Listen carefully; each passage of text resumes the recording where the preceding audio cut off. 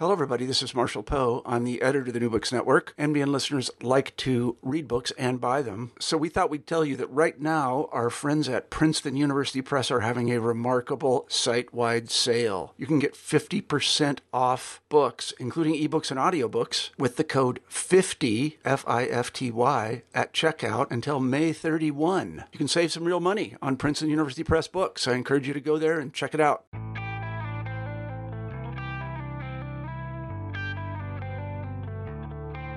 Welcome to New Books and Film, a podcast series on the New Books Network. I'm your host, Joel Cherney.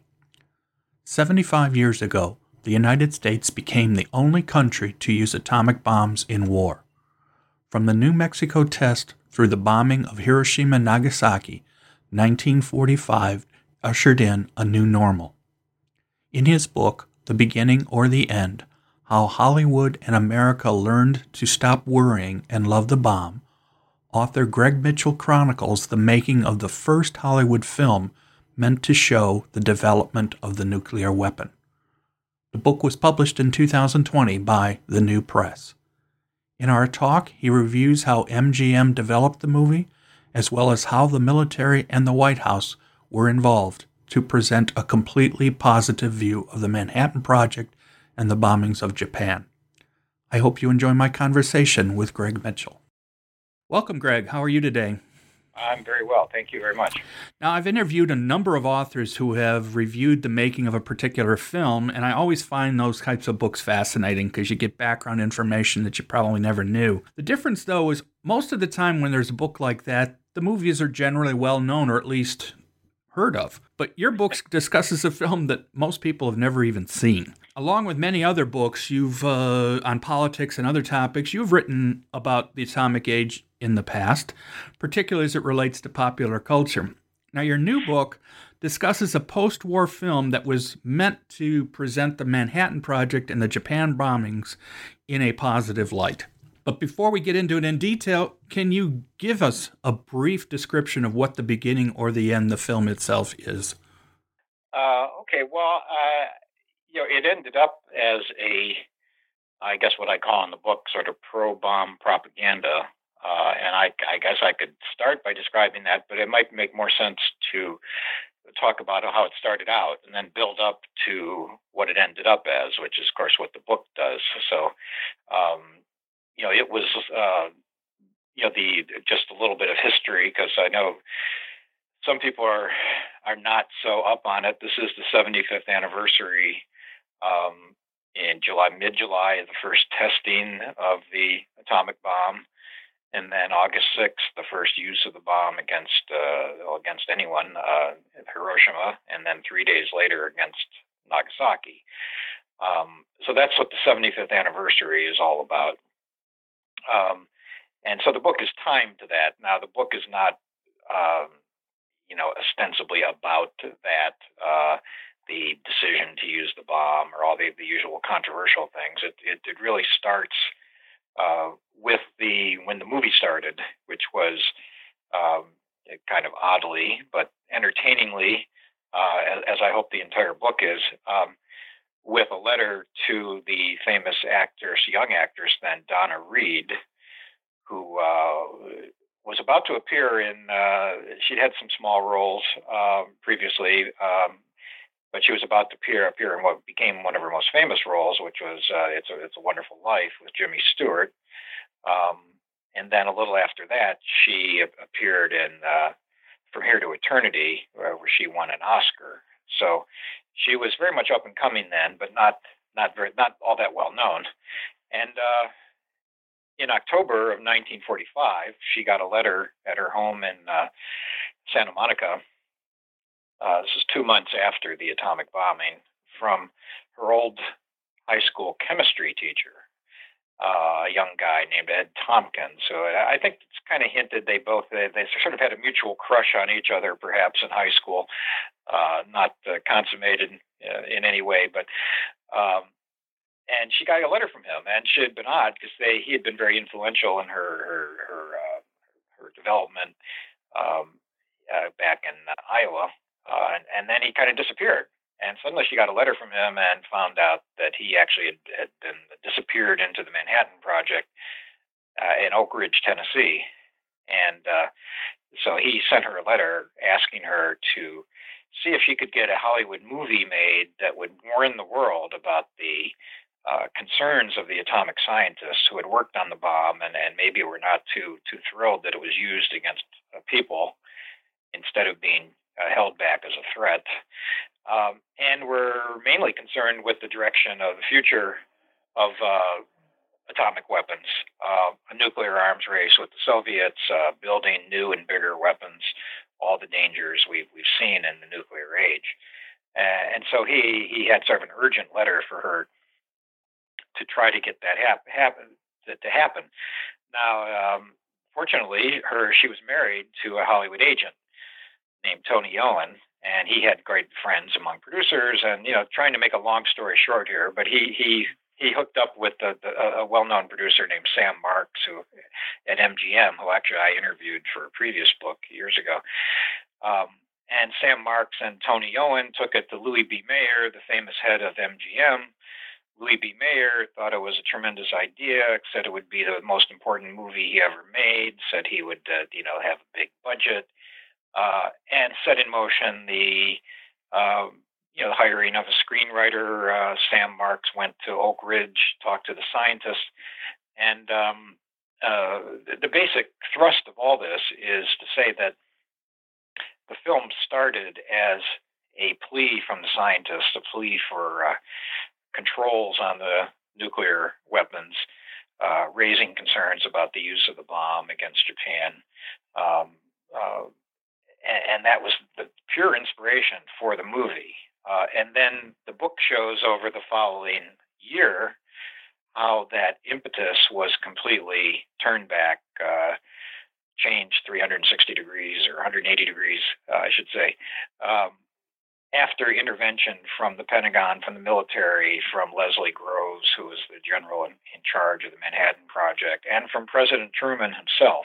So it basically tells, over the course of a year, how the movie was transformed radically after others got involved and the scientists got kind of pushed aside. Right. Yeah. I actually made sure to watch the film yesterday. I was actually, it's out there, people. It's not as hard to find it if you're willing to do a little bit of digging. So I did watch it yesterday. And it's on DVD. It is finally on DVD now, and Turner Classics owns it, and they air it every so often. Right. So in watching it, it's basic. The structure. It's as you point out. It's a Hollywood film, MGM. It is just such an interesting way of setting it up. They want to make you almost believe that this was the actual, almost a documentary. Even though it ends up being a docudrama in any way. Right, of course. I mean, when they started with a fake newsreel to make you think, okay, well, you're now going to see this movie that everybody's going to, and we're going to put it in a time capsule for the 2400s or 2500s, but we're going to let you see it as well, so you know what happened. And so obviously we're led to believe through this film that this is supposed to represent what actually happened from the Manhattan Project to the decisions and to actually using the bomb. So, but when did you first see the movie? I mean, obviously this is something that you wrote a book about. So the question is, when did it first come on your radar, and what led you to decide that this was definitely a film worth writing about? Right. Well, I've been involved with the nuclear issues. I grew up, I'm a child of the 50s and 60s, so you could say I've been involved going back for my entire life through all the nuclear scares of the 50s and 60s and so forth. But I became really involved with this issue more closely in 1982 when I became the editor of what was then a leading magazine in New York called Nuclear Times, covering nuclear issues. And I got to go on a grant to Hiroshima and Nagasaki, and I wrote, numerous articles for the New York Times and the Washington Post and the LA Times and all sorts of prominent places. I still didn't know about this movie, I don't think. And then when I was writing a book with Robert J. Lifton, the well-known writer called Hiroshima in America for the 50th anniversary in 1995, I learned more about this movie and was able to. I think Turner sent me a VHS or some sort of version of it I could watch, and read a lot about it. And so I put a few paragraphs about it in that previous book. But it, kind of remained on my radar ever since. And, I've always wanted to write more about it and learn more about it and do more research and so on and so forth. Just, so over the years, I would occasionally write about it. I found out, for example, which we can talk about later if you want, where Ayn Rand wrote a competing script for Paramount. And so there were revelations like that I learned as time went on. And then I just was able to, a couple of years ago, get a contract to write an entire book on this film. So it's something that I've learned more and more about over the years. And then in the past year or two, I did extensive research that no one's ever done on this film at the Motion Picture Academy in L.A., with the papers from Robert Oppenheimer, from Leslie Groves, from others involved in the shaping of this movie or the gutting of this movie, sabotaging of this movie, if you will, and many other papers and sources around the country. FBI surveillance. There's a good deal in the book on the FBI surveillance of Oppenheimer and Albert Einstein and Leo Szilard. So that was all new research. So it's been a subject I've been interested in a long time, and it's just kind of built until now this, major book release, I guess you'd say. Let's talk about this post-war period, though, because I know when the Germans and the Axis surrendered, there was this incredible outpouring of happiness and relief. But even though people were happy when the Japanese surrendered, it wasn't exactly the same, was it? There were issues related partly, and much of it because of the use of the atomic bomb to end the war. What was the mood like in the country in that period of time right afterwards? Well, there was great relief and celebration, as one can imagine. There was also high anxiety because of this dangerous new weapon. While it's true that, polls showed that most Americans, and certainly most in the media at that time, approved the use of the bomb, that they were not particularly concerned at that time with, the wiping out Hiroshima and Nagasaki, although that was partly because they were not told the full truth about what happened to the people there. But nevertheless, there was certainly a sense of great relief and happiness over that, but mixed with dangers of the bomb, because the bomb, although it was written about and talked about on radio, often in a positive way, it helped win the war and all that. There also was a great focus on what this could mean for the future. Obviously, other countries potentially could develop it. The U.S. could become a target. The entire world could be, in flames because of this new weapon. So people were understandably worried, and there was great concern. And that great concern threatened the future development of nuclear weapons. The U.S. was already bent on building more and bigger weapons, and now they didn't get the H-bomb, the hydrogen bomb, for a few years, but it was already being developed then. And we wanted to stay ahead of the Russians. There was, fear that Russia could get the bomb, although Truman had his doubts. So it was almost you might say behind the scenes. There was a way of any of this concern about the future of the world in a world of nuclear weapons. Any concern about maybe we shouldn't have dropped it on over two cities. This was all a threat to the nuclear narrative, if you will. And so that's one reason that the MGM movie, although it didn't turn out to be, boffo at box office, um, was was sort of meant eventually to kind of sustain this nuclear narrative. Um, it's also why, and this is another subject that's covered pretty widely in the book, John Hersey's famous New Yorker article, Hiroshima, and book that followed, which was an absolute national sensation. And some people today still call it the greatest journalistic article of the century. But it was seen as also a great threat to this nuclear narrative. And so, as the book shows, the establishment mobilized to get an answering article, which was written by the former Secretary of War Stimson for Harper's, which then had as much effect as Hersey's article in swinging the pendulum back in favor of the bomb, you might say.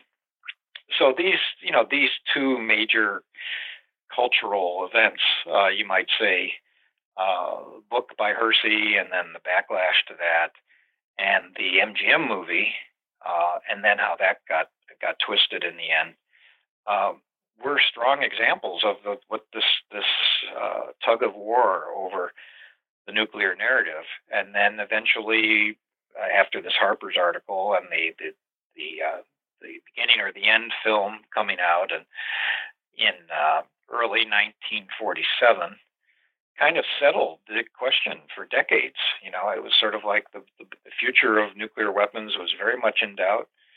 And then the public got settled down, and maybe fear of the Soviets started to take over, anti-communism, McCarthyism, all those other concerns rose, and we settled into this incredibly costly and dangerous nuclear arms race for decades. And of course, we still have, for example, 5,500 warheads in our arsenal today, ready to be launched. So, the story is not over yet.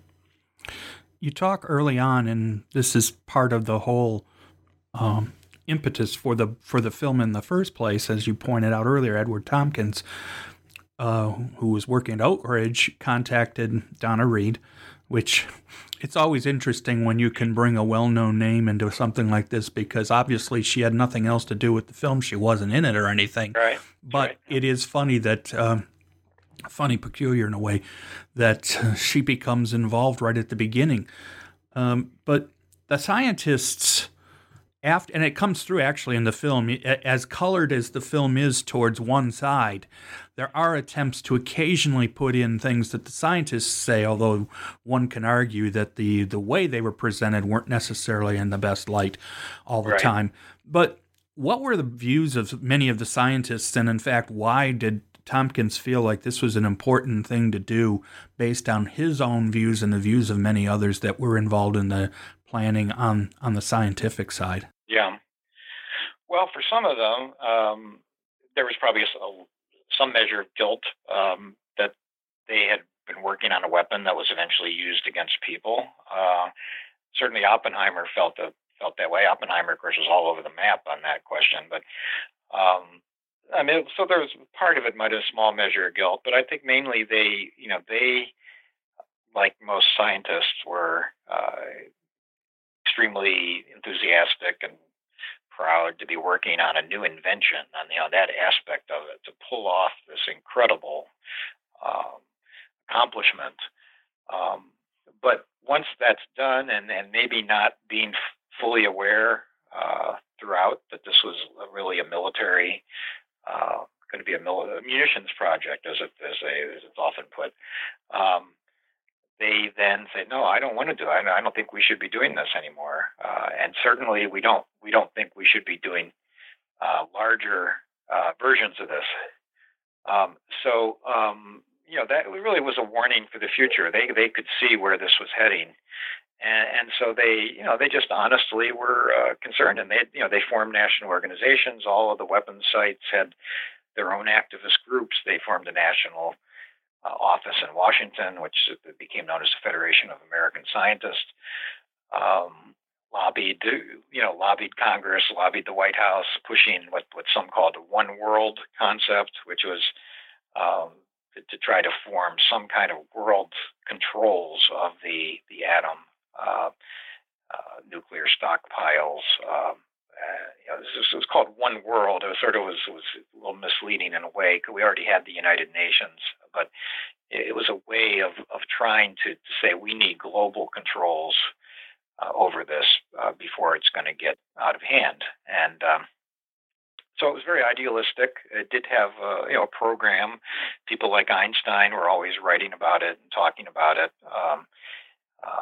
They had the most prominent scientists on board. But like I said, that this fervor, once a year and a half passed among the media and the public, and the scientists then were kind of out to dry. And so they started. Some of them then went to work on the hydrogen bomb. Others went into other pursuits. But certainly they had idealistic purpose in contacting Donna Reed and doing all these other things. And of course, some of them, including Oppenheimer, pretty much gets, not pretty much, he does. He gets completely destroyed. His career is destroyed because of, over time, as the FBI and the various congressional committees and other committees come after him, and he loses his security clearance, and basically it just puts him into being out of it completely over time. Right. Mm-hmm. So obviously then, when Donna Reed's husband, as you mentioned, he was an agent, he was able to get interest pretty quickly, which in a way seemed interesting. It seems a little interesting that they would jump so much, but as you say, at the time period that this was going on, it was still so important and newsworthy that they clearly felt that it was worth trying to do something with this. And even early on, it just seemed like in your book that they talked as if they really were going to work with the scientists, or try to work with the scientists at the beginning. So obviously, the film itself is it's chronological once it gets going, and it goes all the way back to supposedly when Albert Einstein wrote the letter to FDR saying we need to do something about it and moving forward. So there's a lot of the major things that we know now happened in the film as far as things. But when did they develop the basic storyline? I mean, where did the script get to a point where we knew that when the film had the structure it was going to go with? Well, that happened over time. I mean, you mentioned, for example, the kind of hokey opening where they bury a time capsule and all this, and you're seeing the film that was buried in the time capsule. That was added much later, so that was not in the original. The original idea was to do a docudrama that would go back to the splitting of the atom and FDR ordering the beginning of the project and going through the various advances and the building of Los Alamos and the creation of the bomb out there and the first test and so forth. So that was pretty much a straight line. It's just, Sam Marks, the producer, wrote the first kind of brief treatment. They then hired a screenwriter named Frank Weed, who was a very famous former military flyer. And actually, his story was later was told in a movie starring John Wayne as Frank Weed. He had been a screenwriter for a few years, but he had certainly a pro-military slant. So that kind of tipped their hand a bit at the beginning. MGM had the pick of directors, really, according to Louis B. Mayer, but they ended up hiring Frank Torog, who was I wouldn't say a hack, but he was Norman Torog, I'm sorry, who was not, among the front rank of directors, and he later became famous by directing the most Elvis Presley movies that anyone did. So it was kind of odd because rather quickly they were going away from what the scientists might have wanted and expected. But the crucial turning point was when they gave script approval and what was then an enormous amount of money, $10,000, to Leslie Groves, the head of the Manhattan Project, and essentially he was given veto power over anything in the script, and which the scientists did not have. Also, they met with President Truman and essentially gave him approval, which he later exercised also. So basically, the scientists, after kind of holding sway for a brief time, were then more marginalized, and the real people who would then have the strongest influence on the script were the military and the White House. And so the die was kind of cast at that point. Yeah, there are a number of newsreel and other kind of interviews with Leslie Groves, the real person, that you can go back and see pretty easily. So it was interesting to see him portrayed in the film. I mean, you do get a little bit of sense that he was a bigger man and things like that, but weight and body type. But the actor they used definitely, it was there, but it certainly wasn't when you see the real Leslie Groves with his belt pulled up past his waist and all that. But it's interesting that, and as you pointed out in the book, people didn't know that he had script approval. It wasn't just that the scientists didn't give it. They didn't even know that others were getting script approval on it. Yeah, we should mention that the actor is Brian Dennehy, who played Leslie Groves, who was a good deal thinner and better looking.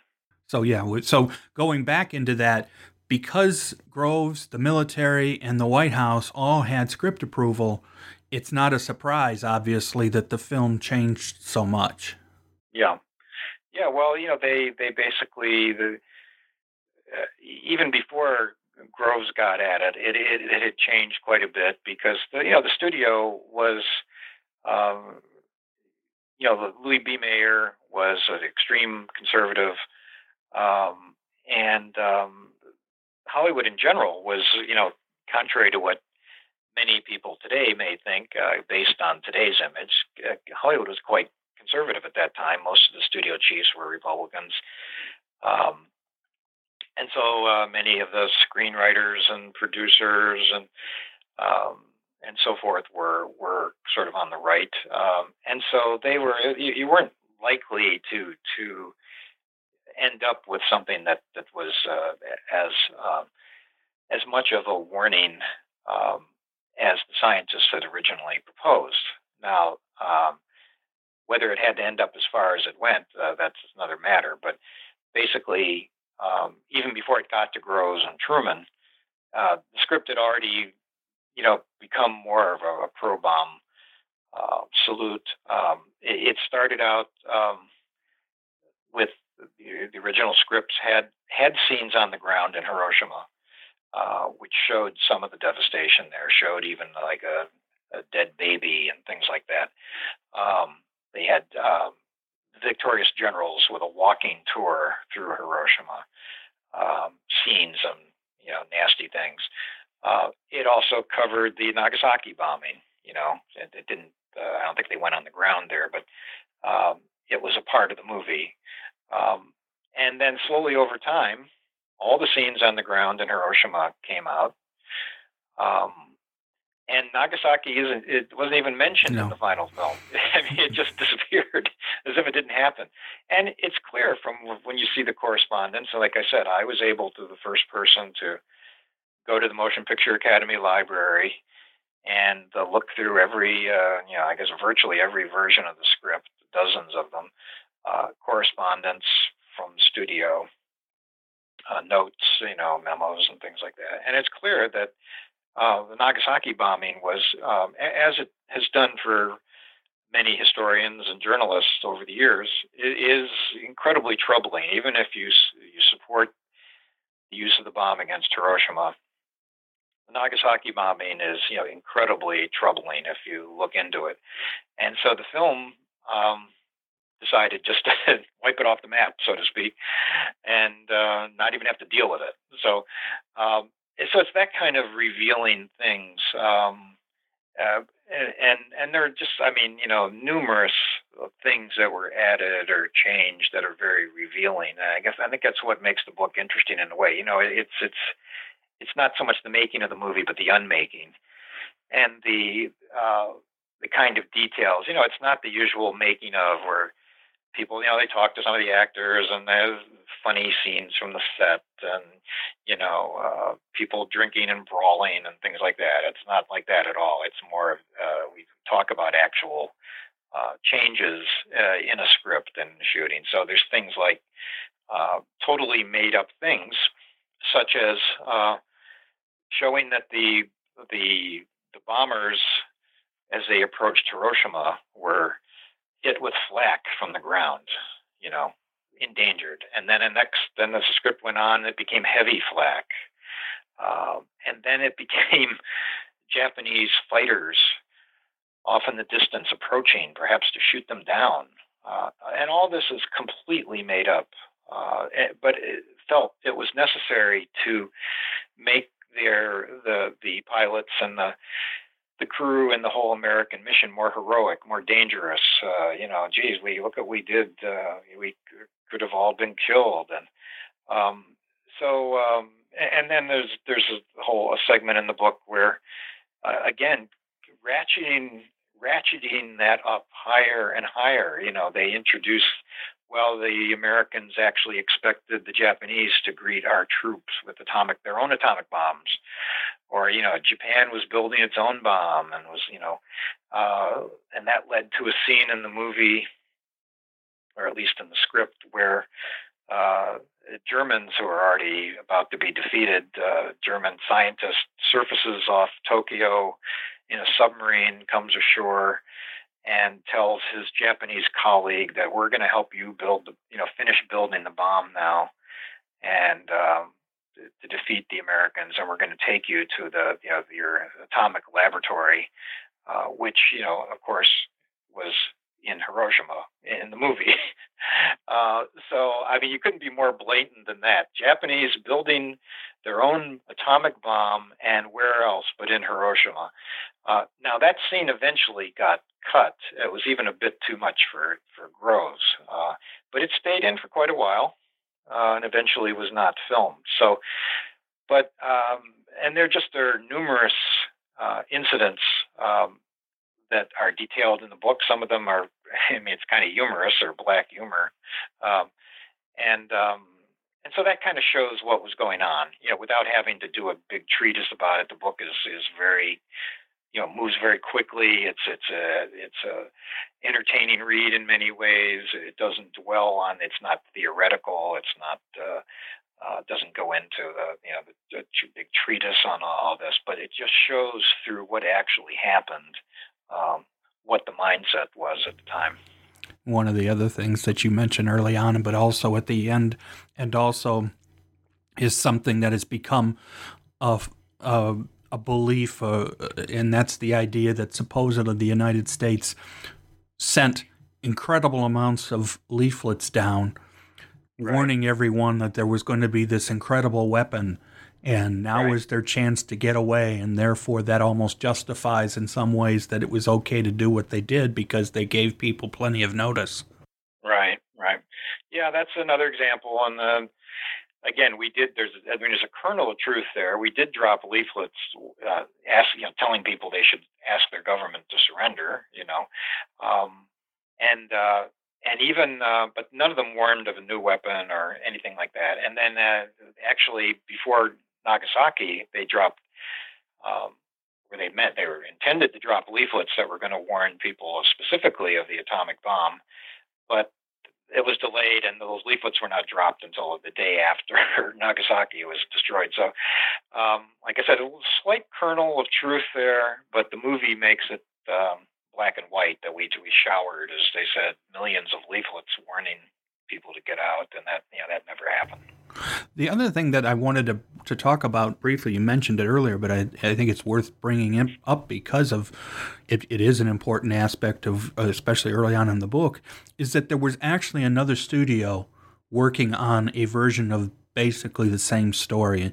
Obviously, it was at the same time, so I assume they were being developed, at least at first, in tandem. What kind of differences did you see indicate what the differences were going to be, if there were going to be? But also, I think what's another one that's important related to the other one is the screenwriter. One of the screenwriters one of the people who's looked at for helping to screenwrite the second one, which is Ayn Rand, who I think even nowadays people recognize the name. So right. Certainly they do. Yeah. What was going on over there at the other studio? Well, it was actually Paramount. Hal Wallis was a very well-known producer. He produced Casablanca and a bunch of other famous movies, and he had a deal at Paramount. And Ayn Rand, who of course had already written the Fountainhead, which was a bestseller, later became a Gary Cooper movie, and she was about to write Atlas Shrugged. It was just starting, but she had also worked for Hal Wallis half of every year for a few years. She'd written 2 or 3 screenplays that had been already developed, and so he hired her. You know, he had the same idea of doing the first atomic bomb movie, and so he hired her, and he started his operation at the same time as MGM. And the press, New York Times called it, the first, the atomic race. It was like an arms race. The first atomic arms race was actually on movie studios, and so basically Ayn Rand developed her script. She insisted on interviewing Oppenheimer herself, and interviewed him twice. Interviewed Groves, and started writing the script. Got about 55 pages in. And then, and of course, her views were, as the reason why some people love her and others hate her today is very extreme, anti-socialist, pro-capitalist, pro-individualist, on the extreme. And so her script was basically just, even more of a salute to the building of the bomb. Individuals had done it, and it could only be done in a free society, and there was just a beautiful future because we'd have all these brilliant Americans, and our capitalist system could create all sorts of wonderful nuclear things to come. But eventually, because her script was a little far out, and because I think Wallis saw that MGM was he actually made a deal with MGM where he got money from MGM to fold. It was kind of unusual at the time. The studios would actually cooperate, but basically Paramount folded, and so MGM got the field to themselves. One of the things we know nowadays with movies, and I want to come up to the involvement of the military, if you as a filmmaker want to actually use actual military equipment and planes and people, you have to get approval from the government, and that requires a certain amount, if I don't even know the specifics, whether it's a lot of script approval or entire script approval. But obviously we know in this particular case, the military, including Groves, and then also the White House, had virtual total script approval. Do you know if that was normal during this period, or was this movie probably one of the first where the government was able to control so closely of the making of a motion picture? Yeah. As far as I could find, it was certainly one of the first examples. Of course, in wartime, there's a certain voluntary censorship or voluntary things like that. But there was, as I note in the book, the Motion Picture Production Code Office, which had emerged about 15 years before, as kind of the studio's censorship, if you will, or guidance to originally keep down the sex in movies.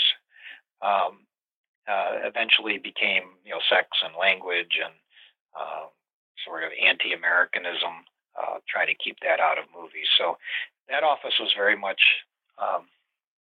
in operation throughout this period, and I show in the book how that each script would be submitted to them, and what the commentary that came back, which again was often amusing.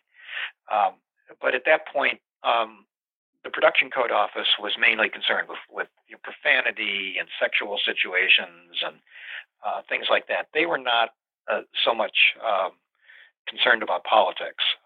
So it was not a political censorship. Occasionally, they did do some of that, but in the main, they were not that active in what you might call political censorship.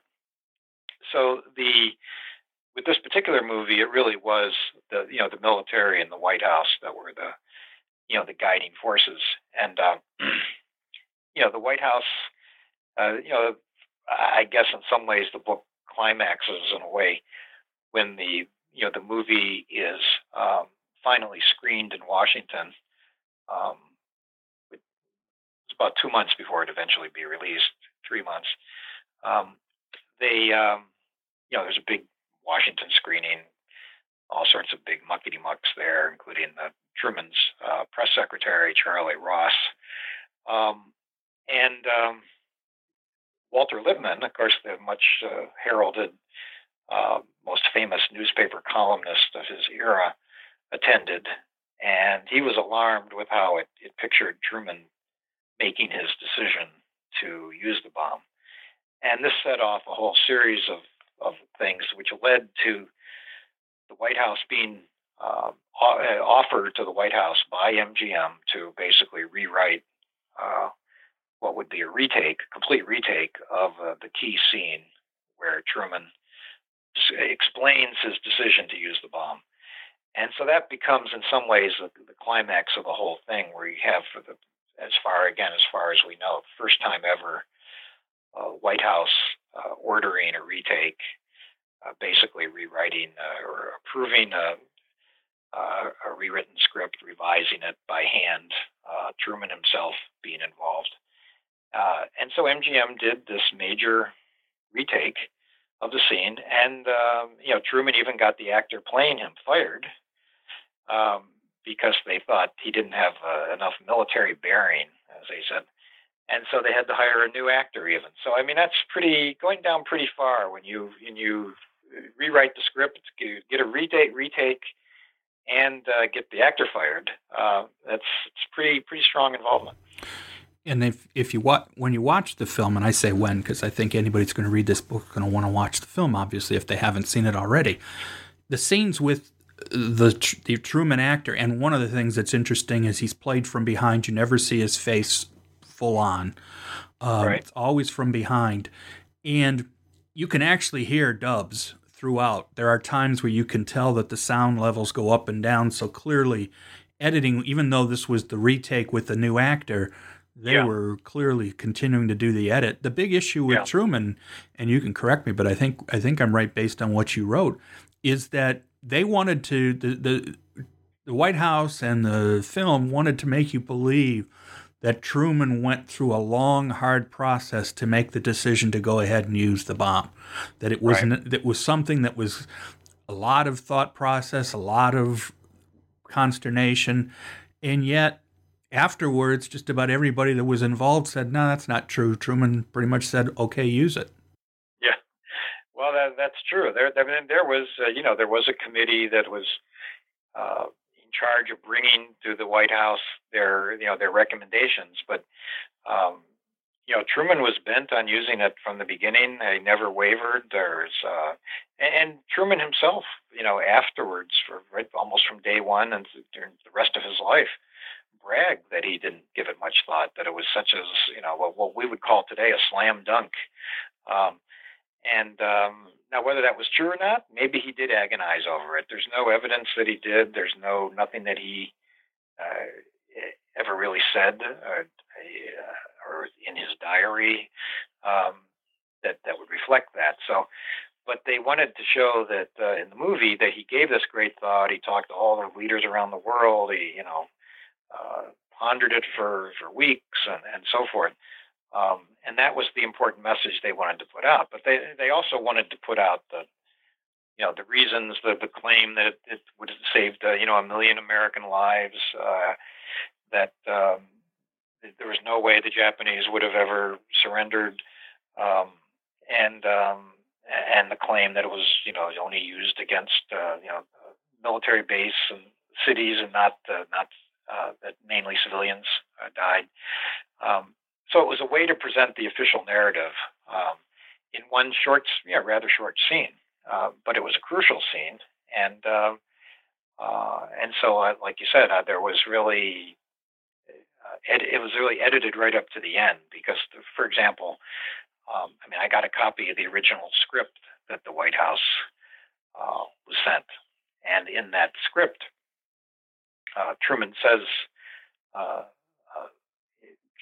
overtly says that he'd lost sleep over the decision, but the White House edited that out. They didn't want any mention that he'd lost sleep over it, and of course, Truman, probably the most famous line he would say later in describing this was, "I never lost any sleep over it." So that was obviously paramount at their time. They wanted to make it look like he, in a very somber way, deeply considered the decision and the ramifications and so forth. But on the other hand, they didn't want to make it seem like he was weak, like he was, he lost sleep over it. Yeah, because late in the film, when they're just about to drop the bomb, one of the people in the airplane, one of the aviators, makes a statement about whether this was the right thing to do, and one of the other characters says, "Well, nobody thought about that during Pearl Harbor," which of course has always been one of the major pushbacks whenever this topic is brought up, and so it is interesting that they still made sure that got into the film as well. Right. Some of the other things, though, that is interesting to me about the film was the need. Obviously, since this is a Hollywood production, they had to put a storyline in. They couldn't just it wasn't a documentary. Right. So we have this story, basically, the thin story that's there is about this scientist, Matt Cochran, who, of course, is totally made up. And that's the running story throughout the entire film, him and his first fiancée, then wife, and so on and so forth. Was there any commentary during the making of, or was this just pretty much left that this was the way we were just going to go ahead and put that story in to give the whole thing some sort of a backbone? Yeah, well, there are basically two romances. I think Groves himself is not pictured with a romance, but he has a secretary. Yeah, he has a secretary who gets involved with a colonel. So that's one romantic storyline. And then there's this young scientist, Matt Cochran, played by little-known Tom Drake. And he is, in fact, they kind of, to get permissions from Einstein and Oppenheimer and so forth to be portrayed in the movie, the MGM played up the fact that one of the lead characters was a conscience-stricken young scientist. And indeed, in the movie, this Matt Cochran is the only person who ever raises any concerns about making or using the bomb. And of course, spoiler alert, he dies. Yeah, well, and again, it's all about, he has this young, kind of dippy wife, and he's hiding things from her, and he can't talk about what he's doing and everything else. But he raises some concerns as he goes along. He said, "I'm not sure we should be building this military weapon," and things like that. It's a small part of the movie, but at least it's there. But then, of course, after all the pressure and so forth, then he not only does he end up dying in a nuclear accident, but when he does die, he saves tens of thousands of lives. Of course, he's basically arming the Hiroshima bomb on the island Tinian, and something goes wrong, and to save thousands of American lives on the island, he reaches in and is exposed to radiation. And then, of course, he writes a deathbed letter to his wife explaining what happened.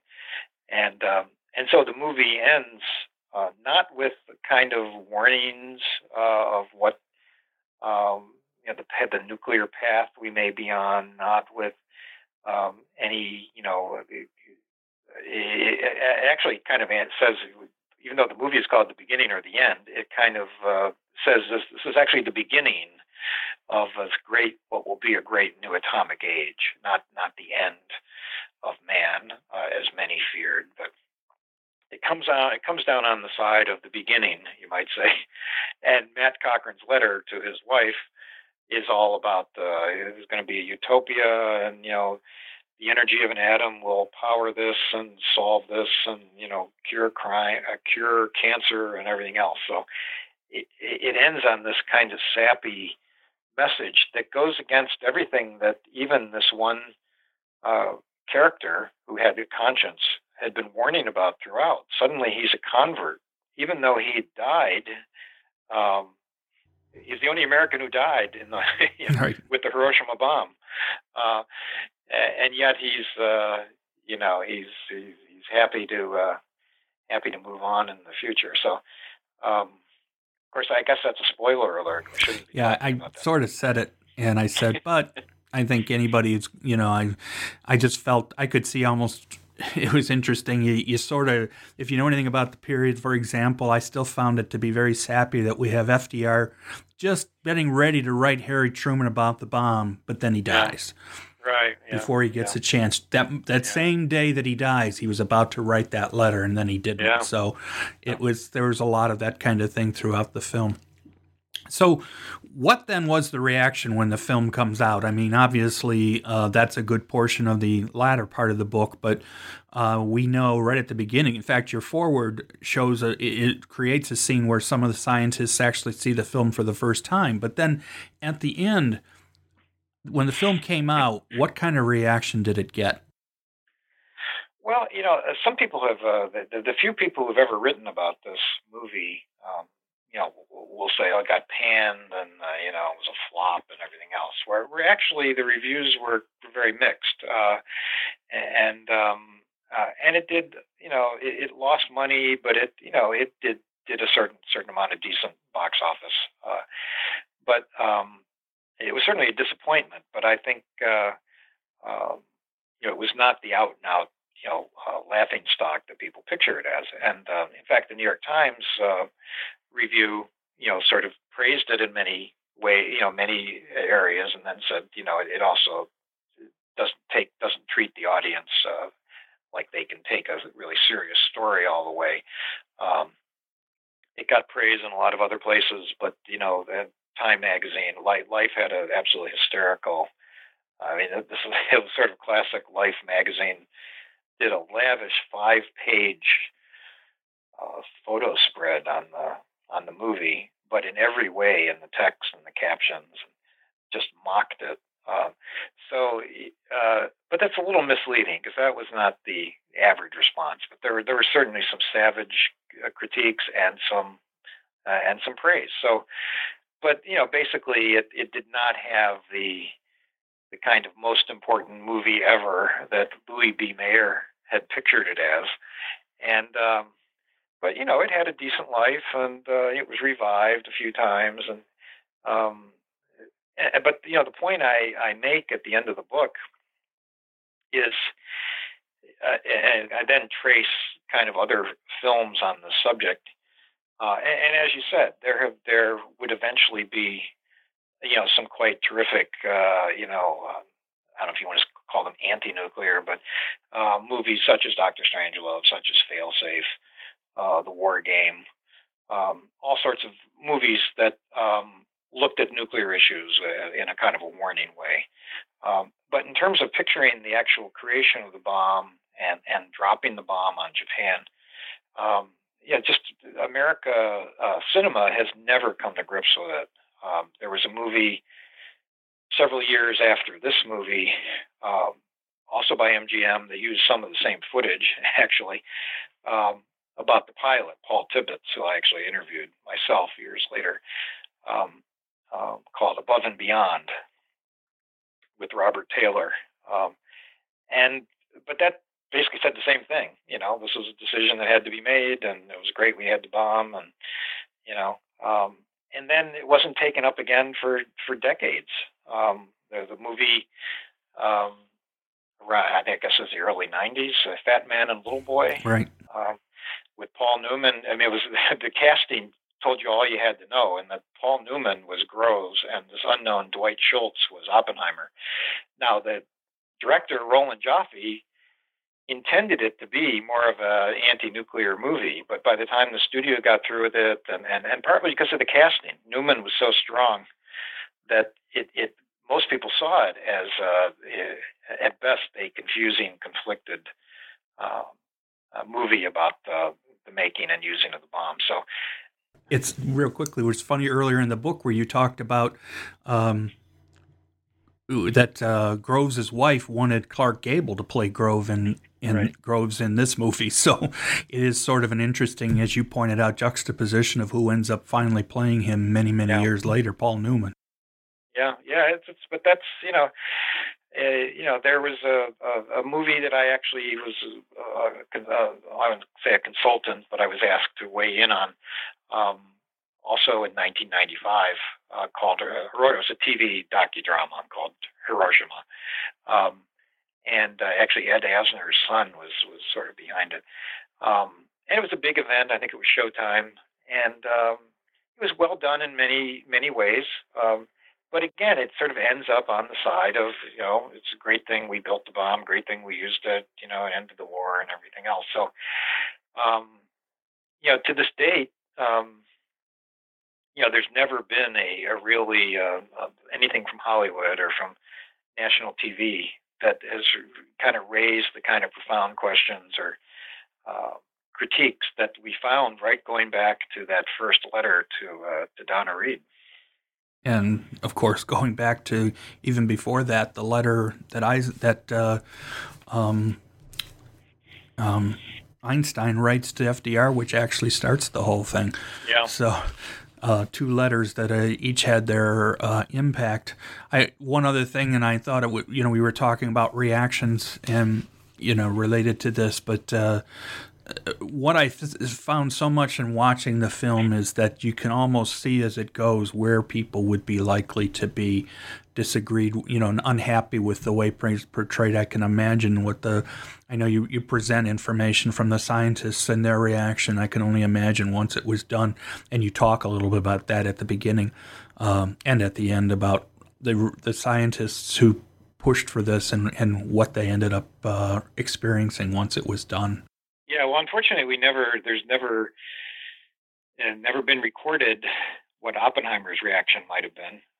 But there's a great deal in the book about his agony over signing this agreement, and he meets with Sam Marks, the producer, and they go over things. And it's just, in a way, it's classic Oppenheimer. He's one of the most fascinating figures in our history. If you read the book and see just of all the interesting things about him and contradictory things and everything else, just his back and forth on this movie and how much he should be involved and eventually caving, and going along with it. It's just classic Oppenheimer. And but unfortunately, there's no record of what if he saw it even, and what his reaction was. I know he was invited to the premiere in Washington and did not attend, but beyond that, we don't really know what his response was. Well, this is a great book for a film that I hope people, besides just reading the book, it's definitely a film worth reaching out and seeing if you can find it. As you point out, Turner Classic Movies has the rights to it. They show it occasionally. You can buy the DVD through them and also other places.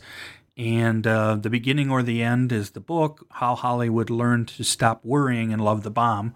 Sort of an interesting juxtaposition when we talk about Dr. Strangelove as well. I really appreciated all the time you gave me, and I'm hoping for great success for the book, because it's definitely, as you pointed out, with the 75th anniversary coming up, it's definitely a topic that still deserves as much publicity and thought and writing that we're getting. Well, thanks for all that, and thanks for having me here. Thank you. Thanks to Greg Mitchell for the conversation. Greg is an important voice in the continuing discussion of the historical and sociological implications of the bomb, and I hope you watch the beginning or the end, read Greg's book, and keep up with his continued writing. This is Joel Cherney, and I will be back soon with more New Books in Film, a podcast series on the New Books Network.